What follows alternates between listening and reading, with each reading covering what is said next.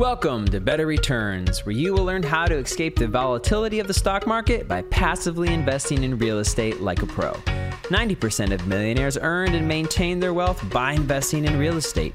We will share real-life examples from savvy investors so you can do the same. This show is for educational purposes only and should not be considered legal, tax, or investment advice. He has walked across the 5-mile-long Mackinac Bridge, which only allows pedestrians on it one day a year. Your host and my dad, Matt Hansen. Welcome back to the show, Better Returns, Invest Like a Pro.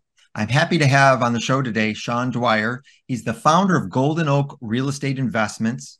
He focuses on acquiring mobile home parks and RV parks, and he really improves the living experience of the individuals that live in those communities, while also helping investors diversify their income and their investments by getting out of Wall Street. I love that. Sean also has over 18 years of experience in the IT world, and he's worked his way up to an executive role in a Fortune top 30 company. So excited to have you on the show today, Sean. So let's start off with a little bit about your origin story of how you got involved in real estate. Sounds great. No, I appreciate you having me here today. So I got started in real estate many years ago in the single family side, doing some renovations, doing some fix and flips. And I liked it. I loved it. At the time, my family discouraged me from doing that. They said, go find a job in corporate company, corporate operation. You could be there for life. I said, okay, that seems much more stable. Still always had that real estate bug though. Just never really did a ton with it until I kept seeing my 401k, which was at the time my primary retirement account, just drop twice in my career, almost 30%. Once it was over a course of a couple years back in 08, 09, 2010. And then during COVID, much shorter time frame over the course of a couple months, you just see your retirement life savings just drop by like a third. So a little scary. So decided just to take a little bit of a diversification route, listen to tons of podcasts like yourself, read tons of books, and the real estate itch was always still there. So I was listening to a bunch of podcasts at the time that really focused in on multifamily, mobile home, and RV parks. And mobile home parks just really stuck with me. One, it provides really great value add for low-income housing for folks, which we desperately need all across this country. They're not building additional mobile home parks just because of the large cost and value that's there to build all the infrastructure, water, sewer, electric, roads, and then actually move on in brand new homes. It's very expensive. So you don't see many new ones popping up. So that's really what attracted me to get into mobile home and RV park investing. You're the first one I've had on the show that's really talked about mobile home parks or RVs. So I think this is great. This is an asset class that I'm familiar with, but don't have the deep understanding that you do, Sean. And I know that's been a bit of a challenge. It's always the not in my own backyard type thing. So it's hard, even not only the cost, but the zonings for new mobile home parks to come into play. So what are you seeing? Walk me through how you find these, who are you buying them from, and kind of what does it typically take to turn one around and make it a cash flowing good experience? Yeah, so just like on the apartment side of things, there's a bunch of different ways that you can add value to mobile home parks. One, you can move in new homes. So the way that you evaluate a mobile home park is like any other piece of real estate, it all comes down to your net operating income, like how much money that business makes. On the mobile home park side, you have, for the most part, just lot rent that you're getting from your residents. Okay. This is a payment that you'd be paying to the owner, whether it be a mom and pop corporation, it's a single person that owns it. You pay them a monthly lot rent, and then from there, they take care of the utilities. Typically, you would have propane or gas or electric in the tenant's name. And then all other utilities, water, sewer, trash are typically in the owner's or property manager's name. And then the tenants pay the lot rent per month, multiply that by the amount of lots that you have per month. Whatever your expenses, they could be all your utility expenses, insurance expenses, property management fees, lawn maintenance, lawn care, just general upkeep of the trees, the roads, the snow removal, all your expenses that go into it. You take that away from your reduction, and then that's ultimately what the value of the property is. The amount of capital that you take from the residents for income minus your expenses is your overall net operating income. But there's a bunch of different ways that you can add value to properties. I can go into those if you would like. Yeah, I'm interested in that because I know apartments, everybody knows that it's like flipping a house. This is a totally different beast altogether. So what is your typical improvements that you would do? Because you don't own the residents themselves, you just own the land and the plot, correct? Typically, is that right? That's the more desired ones, right? So if you don't own the home, you don't have to upkeep the roof, Yeah.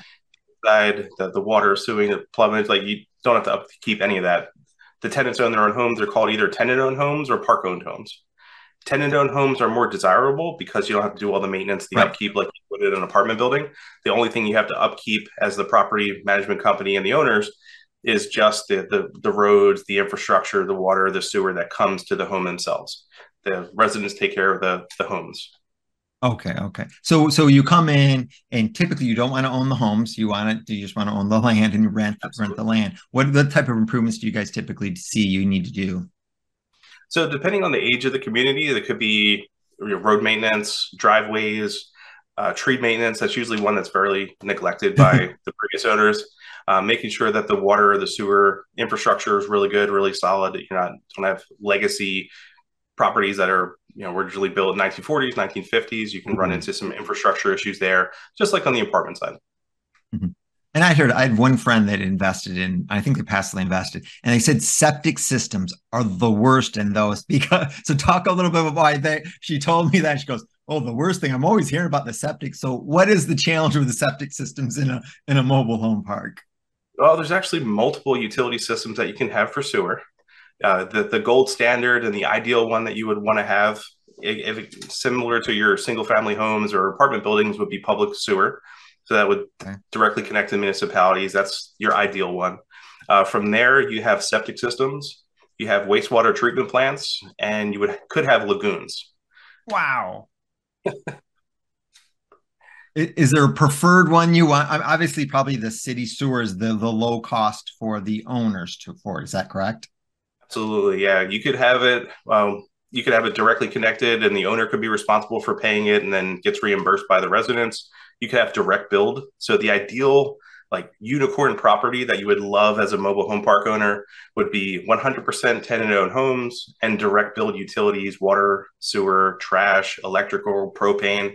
That would be the ideal unicorn property that you would like to look for.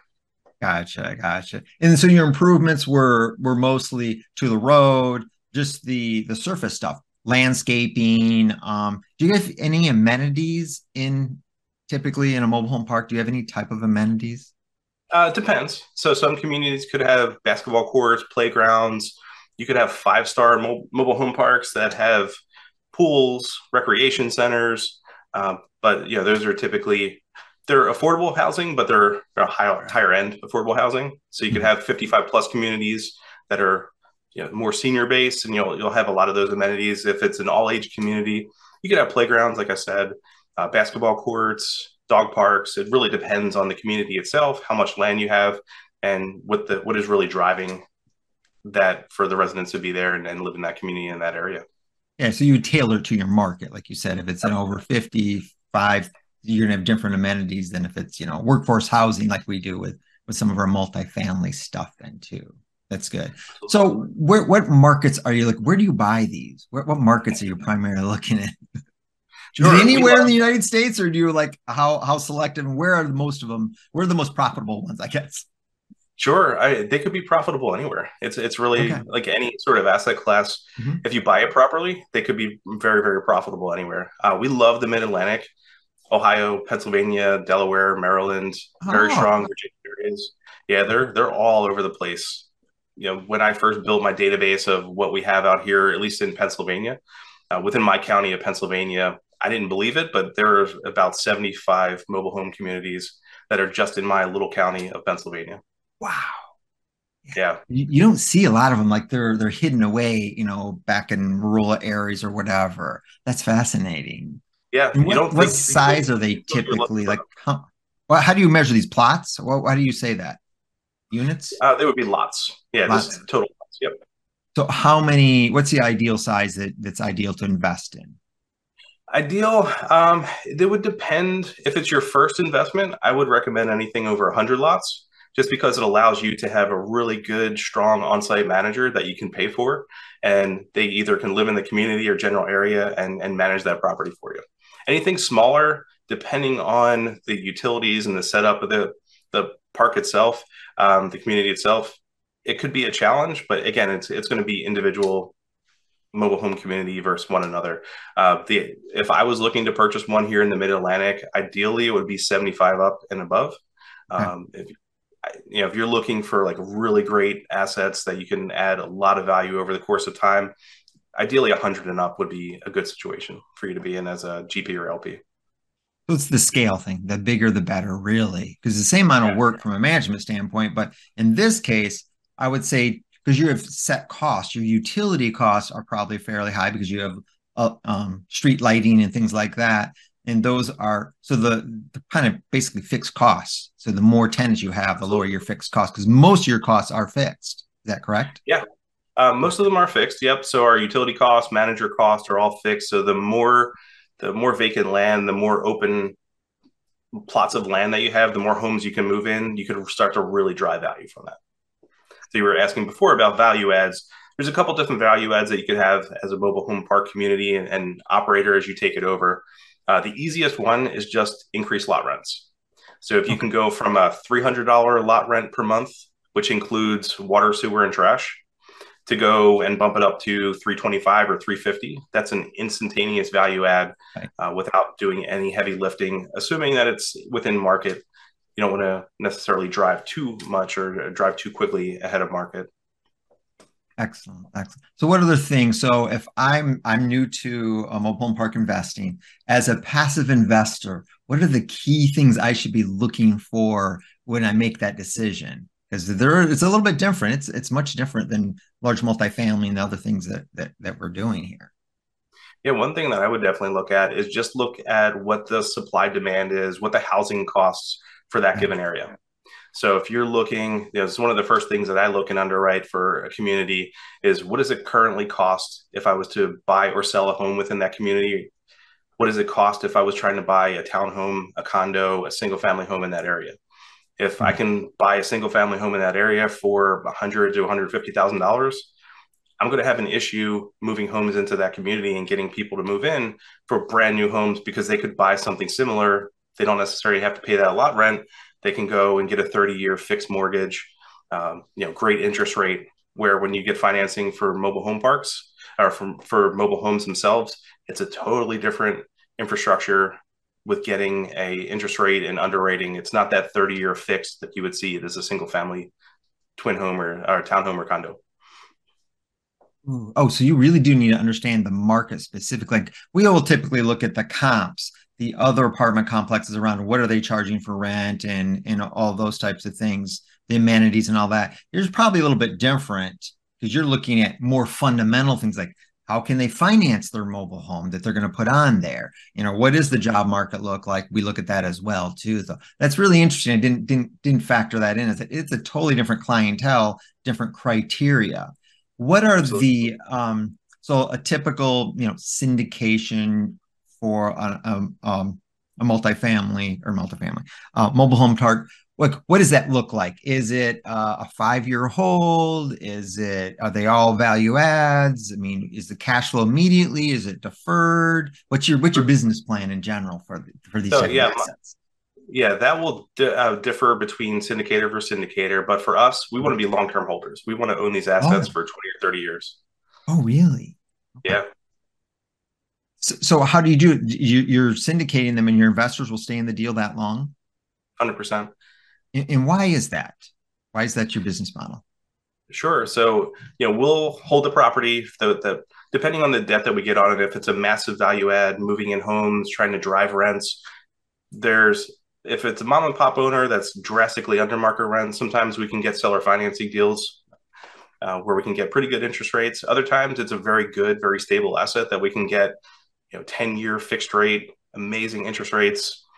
Right now, they're 5.5%, 30-year AM, 5 years interest only for mobile home parks. If we can get really good interest rates for that, we have investors that we've worked with in the past where they just want to put the money in the deal. We'll do a cash out refi in a couple of years when we add additional value for lot rents, moving in homes, and really forcing and driving that value.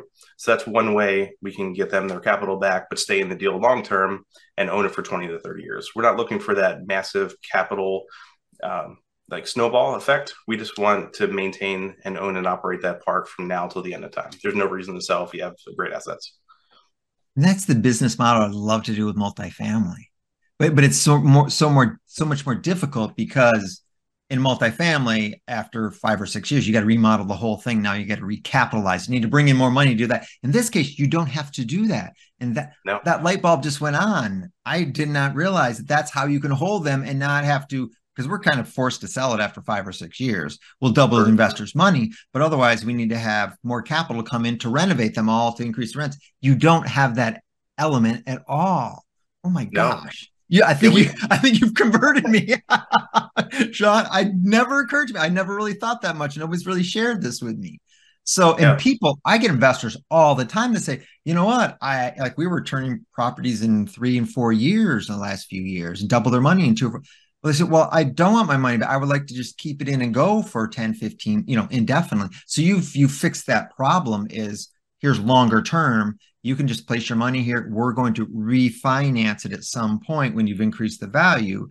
You give back a fair amount of share of their investment. So now they've got that return there of a chunk of money, and then they're still in the investment for ever almost. Forever. Yeah.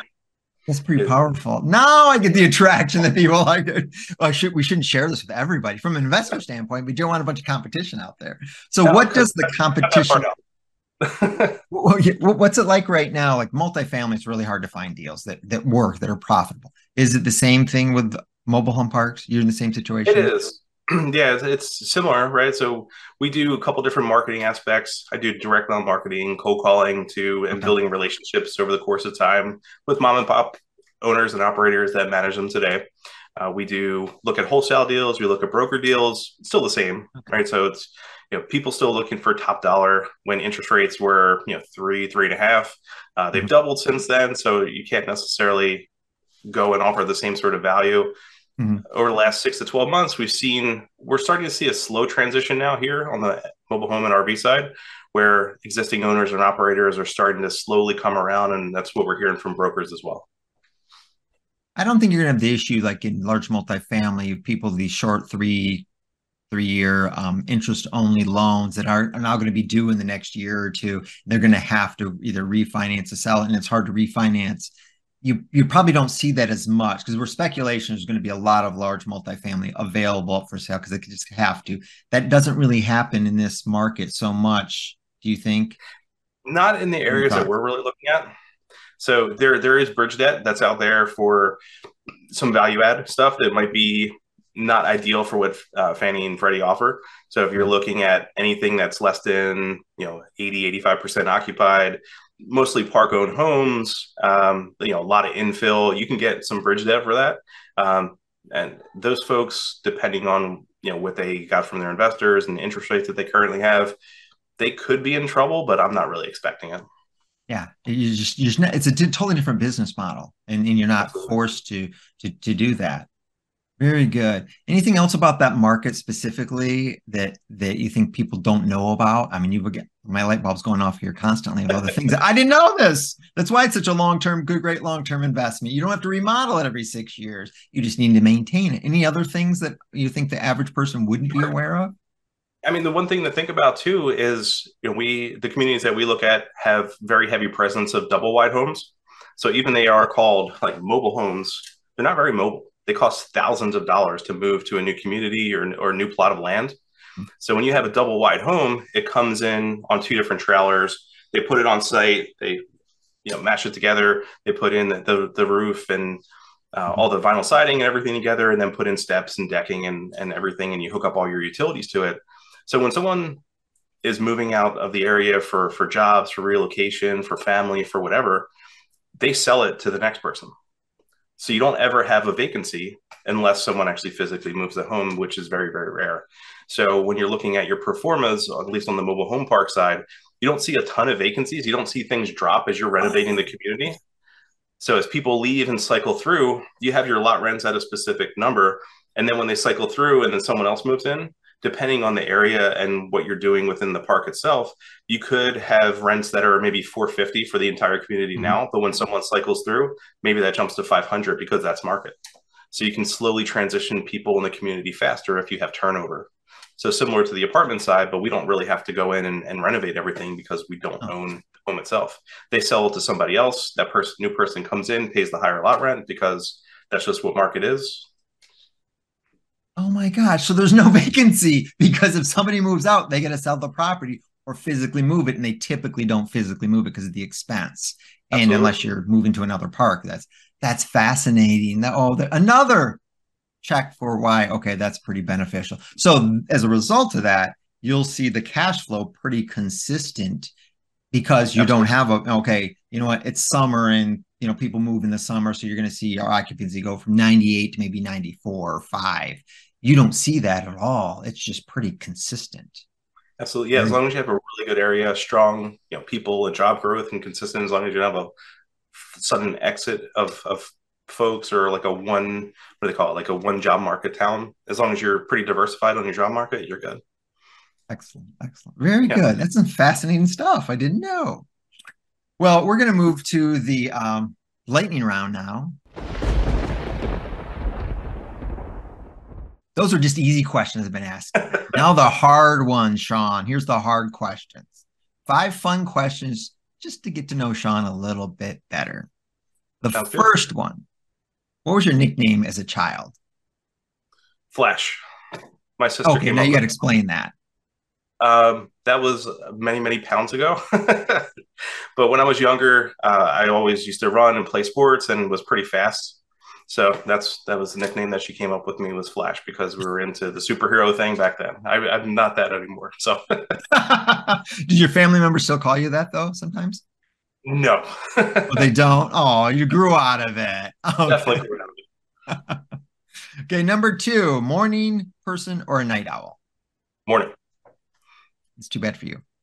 Okay. I'm good with it. I'm up. I'm at the gym at 5 a.m. I am working at say 6:15, 6:30, and before anybody comes to the office, I already have about 2.5 hours of work.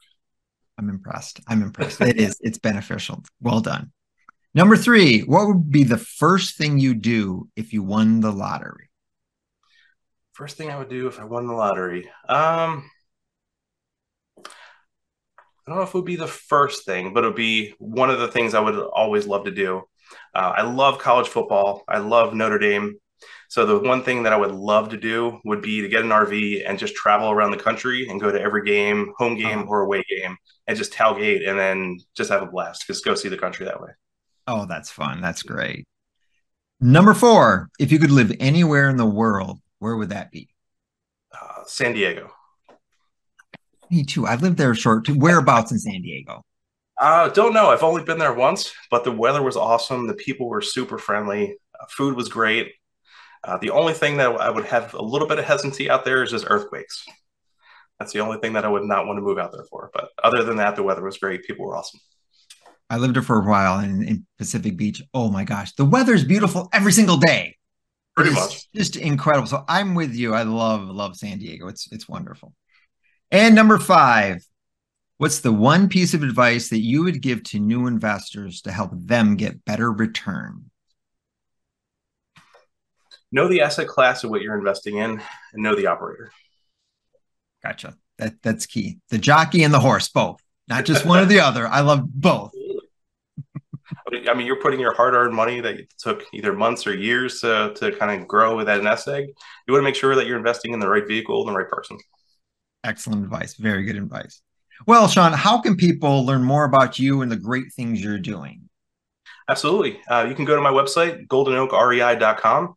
You can also email me at sean.dwyer@goldenoakrei.com and set up some time, reach out to me, let me know how I can help you in any way. We can set up a virtual coffee meeting and discuss if you have any questions on the asset classes, mobile home and RV parks.